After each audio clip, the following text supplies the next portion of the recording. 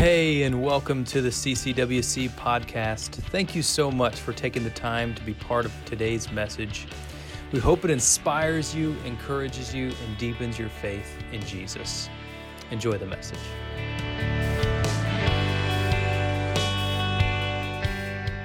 Well, this morning we continue our series specifically highlighting these questions, life's big questions. The first 3 weeks, we walked through two specific main apologetic questions, one being that of, does God actually exist? Which is somewhat foundational for the rest of the questions that we were going to address or we're going to walk through. Last week, we looked at this idea, this recognition that God has given us His holy word, the Bible, and if we can't believe that the Bible is true, then that means that pretty much most of what we would consider our foundation is also going to be moot, or it's going to be something that doesn't necessarily matter. And then finally, 2 weeks ago, we started, and then we kind of took a pause button. We're going to get back to it today. We understood the context through Pastor Seth's message of what suffering looks like for the believer and how that specific suffering can be translated or understood in a world where we serve a good God. These last 2 weeks will stand on the same assumption that we do at least have this recognition that the Bible is true and that God does exist. And so as we walk through these, there will be, like I said, somewhat of an assumption that we recognize, which centers around the fact that God is the creator of all. He sits on the throne. He's given us the revelation through His word of understanding who He is and being able to understand who He is. He sent His Son Jesus into the world, who is God incarnate, and He acted as the one true sacrifice for all of us. And at this point, after God rose Jesus from the dead and then ascended into heaven, we all experience or have experienced the gift of the Holy Spirit, who now is ascended upon the earth. Those assumptions are where we will move from for these last 2 weeks. As we work through this, certainly there might be specific questions that continue that are apologetic in nature, but let me just say that this is not a when it's all over with, we close the door and it's a nice, neat package and everything is figured out. Instead, the spiritual journey that we have certainly is going to be riddled with questions, which is a good thing. Because as soon as you have God all figured out, guess what? You don't need Him anymore. And so we will not ever get to that point. So I just want you to know that. Well, summer is coming. It's right around the corner. This is a time of transition and change. And for the church, the Wesleyan Church, we are concluding our church year. It actually ends at the end of May, and June 1st is the new church year. Our general conference is going on right now, which is the main conference every 4 years. It takes place for all the Wesleyan Church. It's taking place in St. Louis right now. And so I've been prayerful for that. I'm going to ask for you to continue to be prayerful as they make decisions on a denominational level. We've got transitions taking place within the church as far as some of the members you're voting for. And even today, we're going to recognize the service and the time of Pastor Dave and his wife Beth. And so I'm going to preach for a while, and then I'm going to ask you to stay in your seats for a little while as we take a few moments to recognize Pastor Dave and to celebrate their time together with us. I'll just say this now in case I forget to say it later. They will be here next week. So if you don't have the opportunity to be able to greet them, shake hands before you depart today, they will be here next week as well. That being said, as summer comes, I think about the different things that summer holds. It holds camps and it holds trips for many. It holds vacations, maybe family vacations. One of the greatest memories I have as a child in church in general was during summer, and it was this thing called Vacation Bible School. Vacation Bible School for many is an opportunity to be able to come and to gather for a week or for a weekend or maybe a couple times throughout the summer, depending upon how it's structured, and to learn about the Bible, to learn about God, to learn about who He is and what He's done for us. It's specifically geared towards engaging with children. And one of the things that I recognize about my formative experience with Vacation Bible School is the reason why it was extremely impactful, or one of the reasons why, a contributing factor of why it was extremely impactful was because of the fact that it was an all-in endeavor. right? If I were to ask you, hey, will you volunteer for a ministry? It's only going to be every single night for 2 or 3 hours of the week. You probably would say, how long? And if I told you more than a week, you'd probably say no. But if I say, hey, it's just a week, you'll probably jump in and go all in for that week, spending all of your energy, your time, your talent, your treasure. One of the other things I recognize about Vacation Bible School is the fact that it's a decoration time, right? There's many ways, depending upon the theme, that you'll decorate. You'll put up different things so that the kids will be totally immersed in the topic, totally immersed in the theme for the year. And it's just an exciting moment for them to be able to gather together in that through music and through teaching and through Bible study, recreation, and snack, and all the things kind of point together.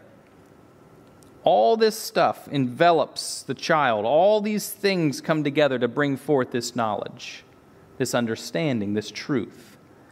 If you know the story of Lee Strobel, he was a journalist that actually set off to prove that there was no God. And through his endeavors, and you can read this in many of his books. There was also a movie that came out not too long ago that kind of chronicled this journey. But he kind of tried to walk through this journey of trying to prove that there was no God, and eventually found out through his own expository understanding, his own way of exploring through this, that there was a God, that God loved him, and it transformed his life.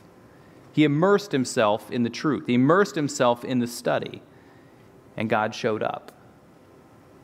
The concept of prayer in and of itself, as we engage in this question, what is the purpose of prayer, lies in this function, this main source, this recognition that the more we pray, and the more we pray, this isn't in your note guide, I'm sorry, you can write it down if you'd like to, the more we pray, the more we get to know God through prayer, the more we are changed.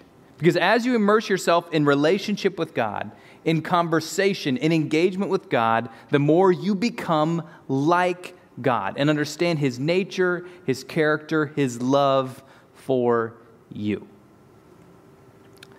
Why pray? That's an interesting question. Why should we pray? Oftentimes Christians don't pray, and there's reasons for that. Sometimes it's the God of busyness. I've got too much going on. I don't have time to sit down and pray. I don't have time for, to take a half hour, an hour, whatever it might be today, and so I'm just going to go about my day, and maybe I'll spurt off a couple of requests in the car on my busy way to work or to school. Christians don't pray sometimes because there's a fear of disappointment. Maybe you've prayed before and the prayer request you have wasn't answered in the way you wanted, in the time you wanted, and so, you know what? I'm not going to pray anymore because God's just going to disappoint me. We've got this balance. God, you do your thing. You bless me in the way that I need it, but I'm not really going to reach out because I don't feel like you're going to answer the prayer the way I want. Sometimes Christians don't pray because they're struggling to pray the right way. This is just a practical thing. Right? You think that there's this specific way that it has to be done, and there has to be a specific voice that you pray in that is so much more holy than your regular voice. God's only going to hear it if I do this voice. Just talking my normal voice, he's like, oh, no, that's not holy, right? No, sometimes we don't know the exact rhythm or exactly what to do or when to do it or how to say it. Sometimes we don't pray because of pride, and we don't think of it as pride, but we have this mentality of, God, I can take care of this on my own. I'll get it done. Maybe we don't verbalize it, we just kind of think it. I'll get it done. I'll do the work. I have it all figured out. I'll set it up. I'm good to go. And in essence, what that is a pride issue. God, I can do it. I don't need you. Sometimes we don't want the answer, and so we don't pray. We know that God is going to give us an answer different from what we desire, and so we don't pray because, you know what? I don't want to sacrifice that thing or that time management issue that I have. I don't want to sacrifice that possession or that relationship. Instead, I don't want to pray because I don't want the answer that you're going to give. Or maybe the last one, and this is an interesting one, this is maybe more philosophical, we don't pray because we recognize that God, if you are God, you're all powerful, you're in charge of everything, my prayers don't even matter. You got it already taken care of. Right? Anybody ever been on that one before? You think, you know what, God, if you're going to do this, why should I even weigh in? After all, you know better than me. You are better than me. Today we're going to explore the question of prayer by examining an example of prayer. In fact, we're going to explore with this prerequisite already that the individual we're going to engage with, which is Abraham, already is showing us a method that's extremely important in the recognition of prayer, which is he is having a conversation with God. In fact, what we're going to read today and what we're going to walk through, and I'm going to summarize part of the passage as well, is the fact that Abraham knows God, he loves God, he wants to engage in God, he recognizes his character, his nature, and so he's just simply having a conversation with the Creator of all. The context of this passage we're going to move into in just a moment is Genesis chapter 18. If you want to put your finger there, we'll also have it on the screen. It is basically this. God has created the world, and over the course of 16 chapters, the world has gotten worse and worse and worse. And certainly it's gotten to this point where God has recognized the evil that is in specifically this city, Sodom. And right here we see that Abraham recognizes, hey, God's justice is going to rain fire down and destroy this city. Because of the sin, because of the way that it has fallen away from God, he is going to destroy the sin, which is, in essence, part of God's nature, to destroy the darkness, to destroy evil. And sometimes we look at it and think, that's pretty bleak, but that's really what takes place because he is a just God. He's going to destroy this city, but Abraham, one who has compassion and really wants, in a lot of ways, to see the city saved, but mostly wants to see his relative, Lot, saved. He doesn't want him to die. He pleads on behalf of the city and on behalf of his nephew, Lot, to save this city from destruction.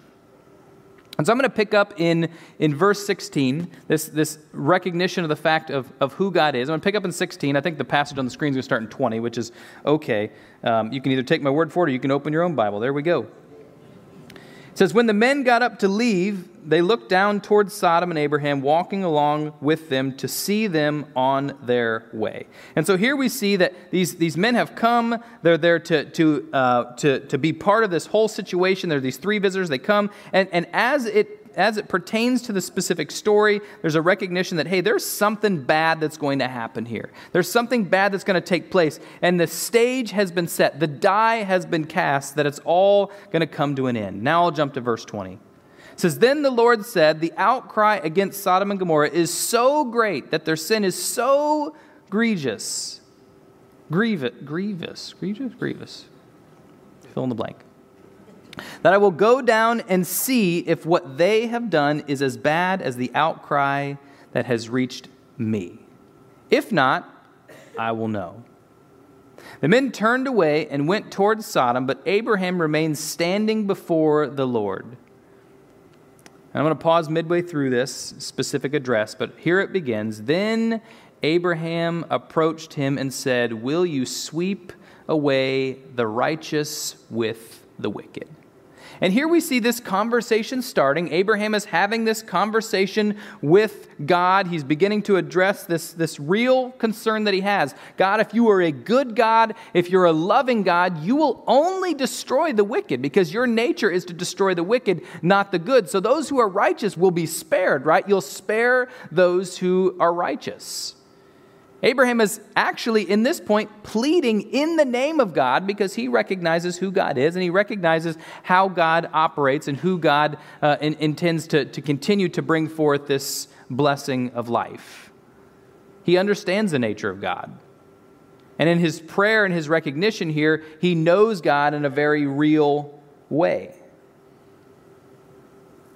Sometimes in life, it's okay to be a yes man. It's okay to say yes to your boss or your parent or that police officer who pulls you over. It's okay to be a yes man. And here, Abraham is not necessarily taking on this yes man mentality because he recognizes this disparity, man, I'm missing the words today, between God and God's intended action. He recognizes the fact that there's something that he says he's going to do, and then the reality is that God is a different God. God has a different posture, a different nature. And so as we dig deeper into this understanding, we recognize the fact that Abraham is seeing the fact that he trusts his God. He trusts the God, the creator of all, but he also wants to bring forth this reality of maybe there's a difference in what you're trying to do versus what you believe. And so the first question, why pray, which we'll address throughout this whole sermon, the first question, why pray, is responded in this first moment. God's desire is for redemption and reconciliation. Why do we pray? We pray so that we can see, we can experience, we can know reconciliation. We can know redemption in our lives. Certainly part of that prayer of redemption is this prayer of coming to God and recognizing our sin and allowing Him to change us, to transform us through through confession and through salvation. And so as a means to, obviously we see that to begin with, but also there's this necessary reconciliation. When we pray, when we pray this way, we pray in God's will. And how do we do this? Maybe write this down. This is good. The only way to pray in God's will is to be in God's Word. The only way to pray in God's will, to know God's will, is to be in God's Word. And that's not an easy open and closed situation. This is obviously larger than simply just saying, okay, well, I found a passage that I like. I'm going to pray that passage over and over again out of context, and hopefully God will bless it. That's not what it is. But when you read God's Word, the Spirit speaks to you, understand His nature, His character. And so when you pray, you do so for redemption and reconciliation in the name of God. Verse 24, this continuation of conversation says, what if there are 50 righteous people in the city? Will you really sweep it away and not spare the place for the sake of the 50 righteous people in it? Far be it from you to do such a thing, to kill the righteous with the wicked, treating the righteous and the wicked alike. Far be it from you. Will not the judge of all the earth do right?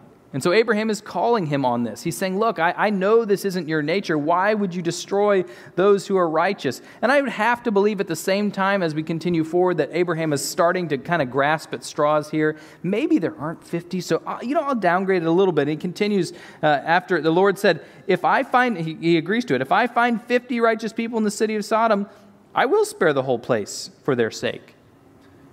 And I'm sure Abraham's thinking, yeah, that's good, but you know what? I don't know that if I went door to door that I'm going to find 50 people.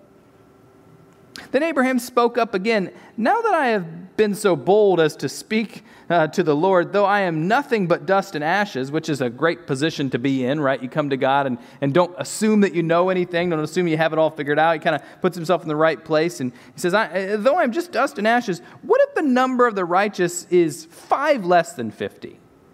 We destroy the whole city for a lack of 5 people. If I find, and this is right here, this is amazing. If I find 45 there, he said, I will not destroy it. God gets right to the point, right? So you said 50, and then you subtract 5 to make it sound better. Well, it's 45, right? So if I find 45, then, well, I'll not destroy it. I'm sure Abraham scratches his head a little bit and thinks, you know what, 45, it's still a lot of people. Once again, he spoke to him, what if only 40 are found there?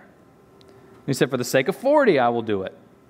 And he said, may the Lord not be angry, but let me speak. What if only 30 can be found there? So we've cut it down. 20 are gone, and then just 30, that's all it is. He answers, I will do it if I find 30 there. Abraham said, now that I've been so bold as to speak to the Lord, what if only 20 can be there? And here we already are kind of seeing he's shedding some of that I'm dirt, I'm ashes. You know, he's getting to this point where it's just like, you know what, I got to get to the point here. I'm not finding all these people that I first originally said would be there. And he's starting in this point to see Sodom the way that God sees Sodom.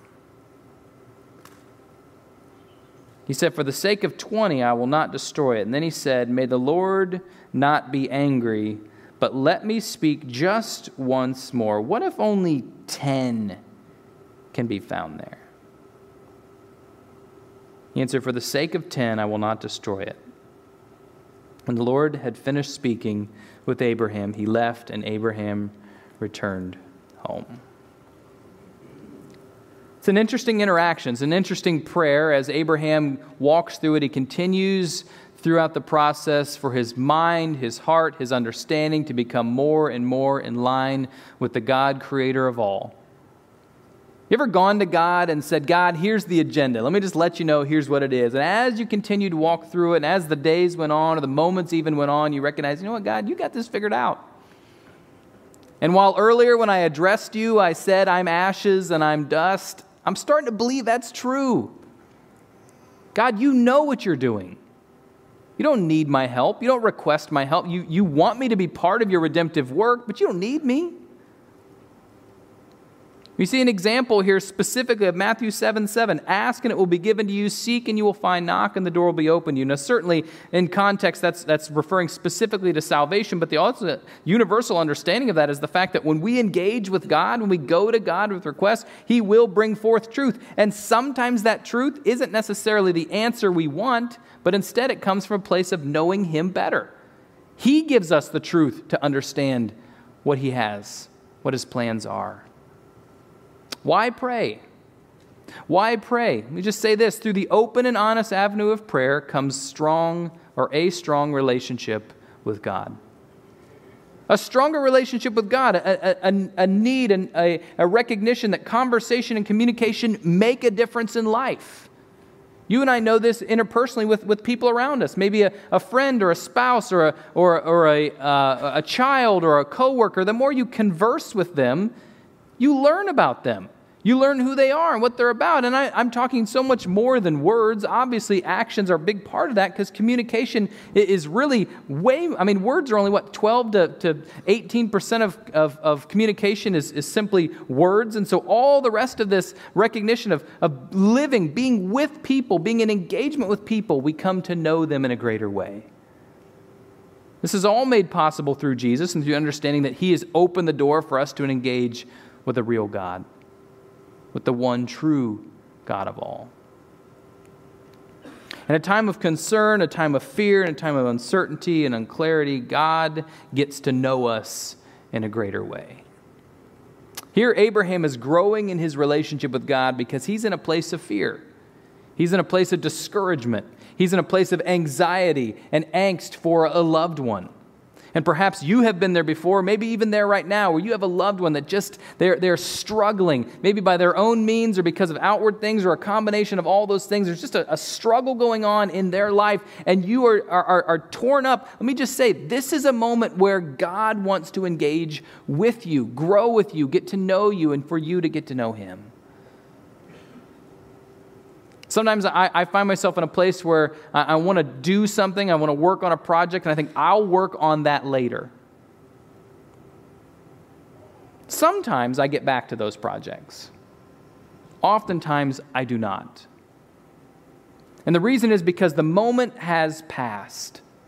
The moment has gone. Let me just say right now, in the midst of the storm that you might be in the midst of the struggle or the conversation that you might be in right now, don't think, well, I'll grow in my faith or I'll get to know God when it's over. No, now is the moment that you can grow in your relationship with God. And if you lose it, the urgency is gone. This is a moment where you can grow strong and be deeply rooted in God.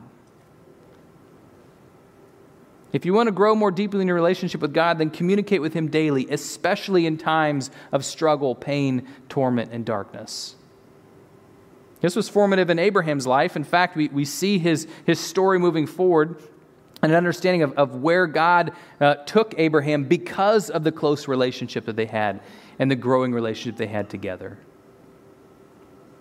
For the rest of the story at this point, in verse 19 or chapter 19, we see that Sodom and Gomorrah, the city of Sodom, is destroyed. And one quick message that reveals to us is that there weren't even 10 in the city. Because that was God's promise, and that was what God related to Abraham in that moment. Certainly there were some that were spared. Lot left with his daughters. His wife left, but she just got salty along the way. And so they left the city. They went to a place where they could be safe. And from that, God is just, and He did destroy the city. He destroyed this darkness, this place that was not of Him. Why pray? to allow God to be good because, and here's the point, God is just and true to his word. And it may not always be in the time frame we want. It may not always be in the way that we desire. It may not always be in the clear-cut, here are the checklist box, God, I want you to do these things in this way. It may not be that way, but he is always just and true to his word. Some might look at this and think, man, I'm disappointed. I can't believe God still destroyed the city. He still destroyed the city, this city of people. I mean, these were people. How could he do this? The point lies with the fact that God facilitated a balanced approach and sought reconciliation, but had to carry out justice because of the negative choices, the wrong choices of the people. There are people that believe, even people within the context of the church, that there is no hell. That a good God can't allow this. Let me just say there is a hell because God has stated that there will be torment. There will be eternal torment and damnation for those who do not believe in him. And a good God, a God who has promised this, would not just say, okay, here's what it's going to look like, and then change the story, flip the script. Instead, this is how it will work. Some might look at it and say, well, he destroyed the city. He was planning on doing it anyway. Who cares about the conversation with Abraham? Why'd that even matter? In fact, if it was going to happen anyway, why should I pray? Why should I reach out about anything? Christian author Pete Greig says this, in prayer, we use our will to come into agreement with God's will. Let your kingdom come becomes our mantra, becomes our desire, becomes our inward focus. And this recognition, even if God was going to destroy the city anyway, let's look at it in this context. Even if he was going to destroy the city anyway, that reality, that Abraham was to grow in his relationship with God, may have been the only purpose for Abraham's prayers. I don't know. Certainly there was opportunity there to learn more about God and who he was, but maybe a big portion of Abraham's prayers was simply to know God greater. So here's some take-homes for Abraham's prayer life. The first one is this: a healthy prayer posture will help you recognize that you are not God. That is foundational for prayer. If you come to prayer with an agenda, if you come to prayer assuming you have the upper hand, if you come to prayer saying, God, here's what I need for you to do, certainly there's a necessary reaction to look at, or a necessary response to look at from Abraham's life, that we must step back and realize that our posture, either figuratively or literally, needs to be on our knees before the God, the creator of all. Prayer helps you surrender control to someone else. Surrender control to the God of all. The second thing is this: prayer gives us a picture of the world outside of ourselves. Sometimes our engagement with God through prayer can be something where it's just this little interaction where we stay in our own little bubble, we stay in our own little understanding, and as we engage with God, we kind of remain in this echo chamber almost of here's the things I'm going to believe, here's the things I'm going to know. But when we come to God, He gives us this perspective to see the world, maybe not in the same way that He does exactly, but to see the world with a larger scope.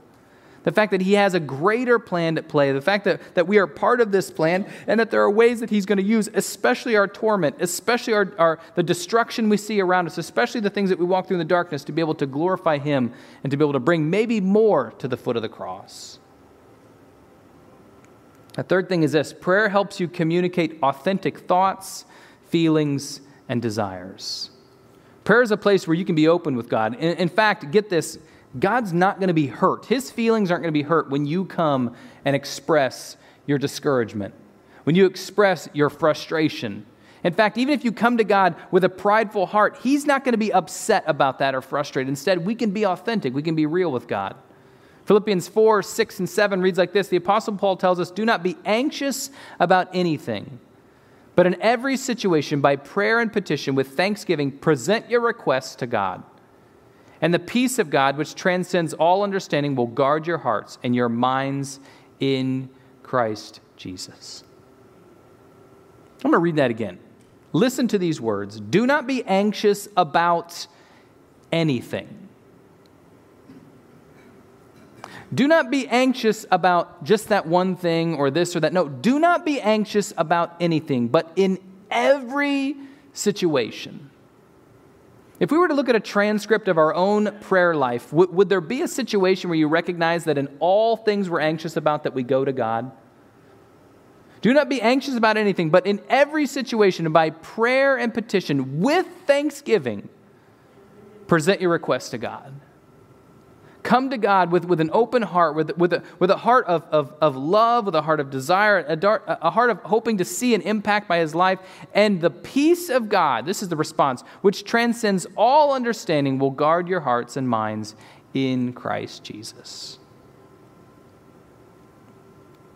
The fourth one is this: prayer may inspire you to take steps of faith.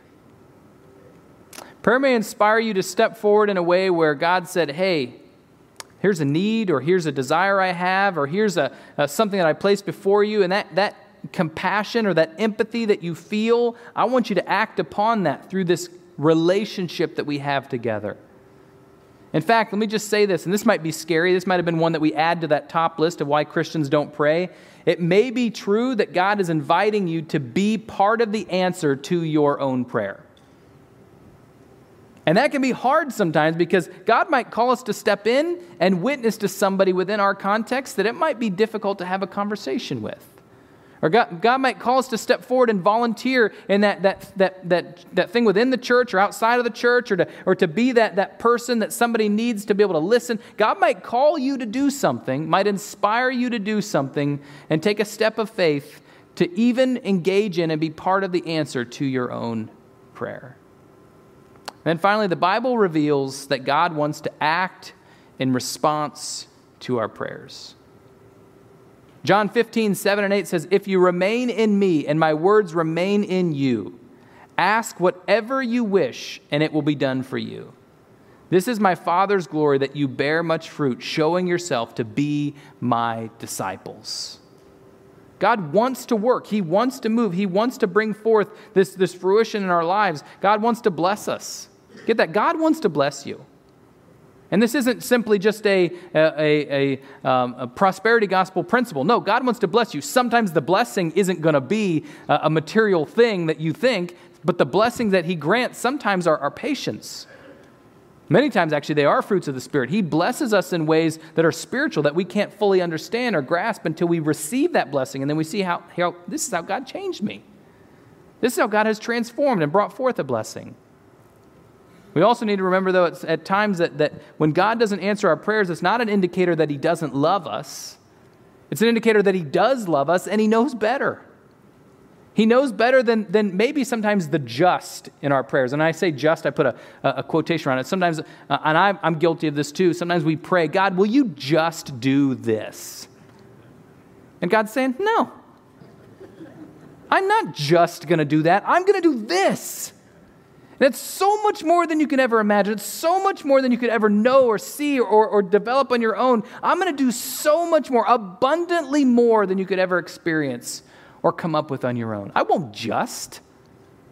We're not going to settle for that. His ways are not always my ways. His ways are not always going to be your ways. In fact, sometimes you might pray for physical healing, or you might pray for reconciliation in a certain area, and you just wonder, God, why are you not bringing forth a new day, a healing? Your way is healing. Let me just say this, for all believers, for all that know Him, we will ultimately all receive healing. We will ultimately receive reconciliation, maybe not here on this earth and the timing that God wants, but when we pass from this life into the next, we will receive healing. And so those prayers will all be answered for those who follow Jesus. In fact, what that does, it springboards the necessity for us to pray for spiritual needs over all other needs. God is good.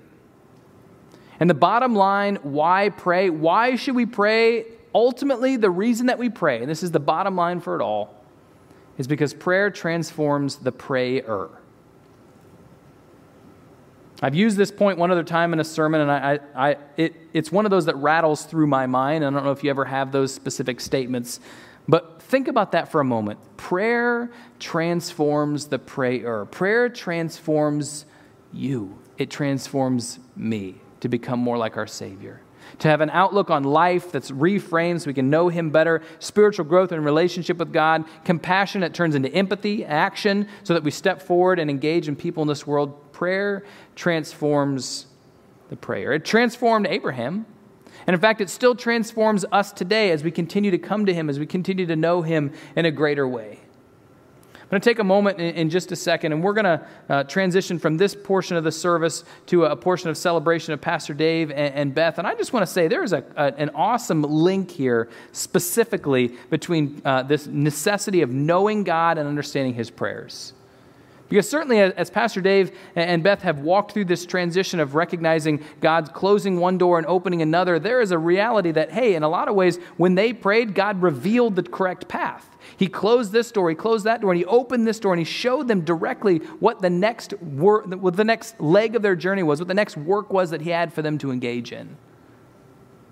And I'll just say, sometimes those things come for us out of left field. We think, God, where did that come from? Sometimes they come as a prompting of the Spirit, or sometimes they come from words of others or those that know us best. Whatever that the means might be, God uses prayer to transform and change us and to direct us into whatever He has for us moving forward. And so I'm going to start with this, and hopefully this will be a sampling for later. We're just going to pause for a moment in silence. And in silence, and we didn't do a how to pray. This wasn't a practical how to pray. But one of the main things that I always encourage in silence is just to take a moment and ask God, God, what do you want to say to me? We've all had those conversations with someone else where we do all the talking or they do all the talking. Sometimes in prayer, we do all the talking. We're going to pause in silence, and it's just going to be a brief moment. Like I said, this is kind of a preview because what I'm going to encourage you to do, here's your homework, is to take some time every day this week in silence, if you don't already, and ask the question, God, what do you have to say to me? And then just let Him talk. Thank you again for spending time with us today. Thank you especially to those of you who give to CCWC. It is through your faithfulness that makes this ministry possible. Also, if you have any questions about today's teaching or if you want to learn more about CCWC, feel free to contact our office, check the web, or follow us on our social media platforms. If you enjoyed today's podcast, we do encourage you to take a moment to subscribe and share it with friends. Let this be a blessing to someone else that you love in your life. You're always welcome to join us on Sunday morning for worship, or until then, we'll catch you on the next one. God bless.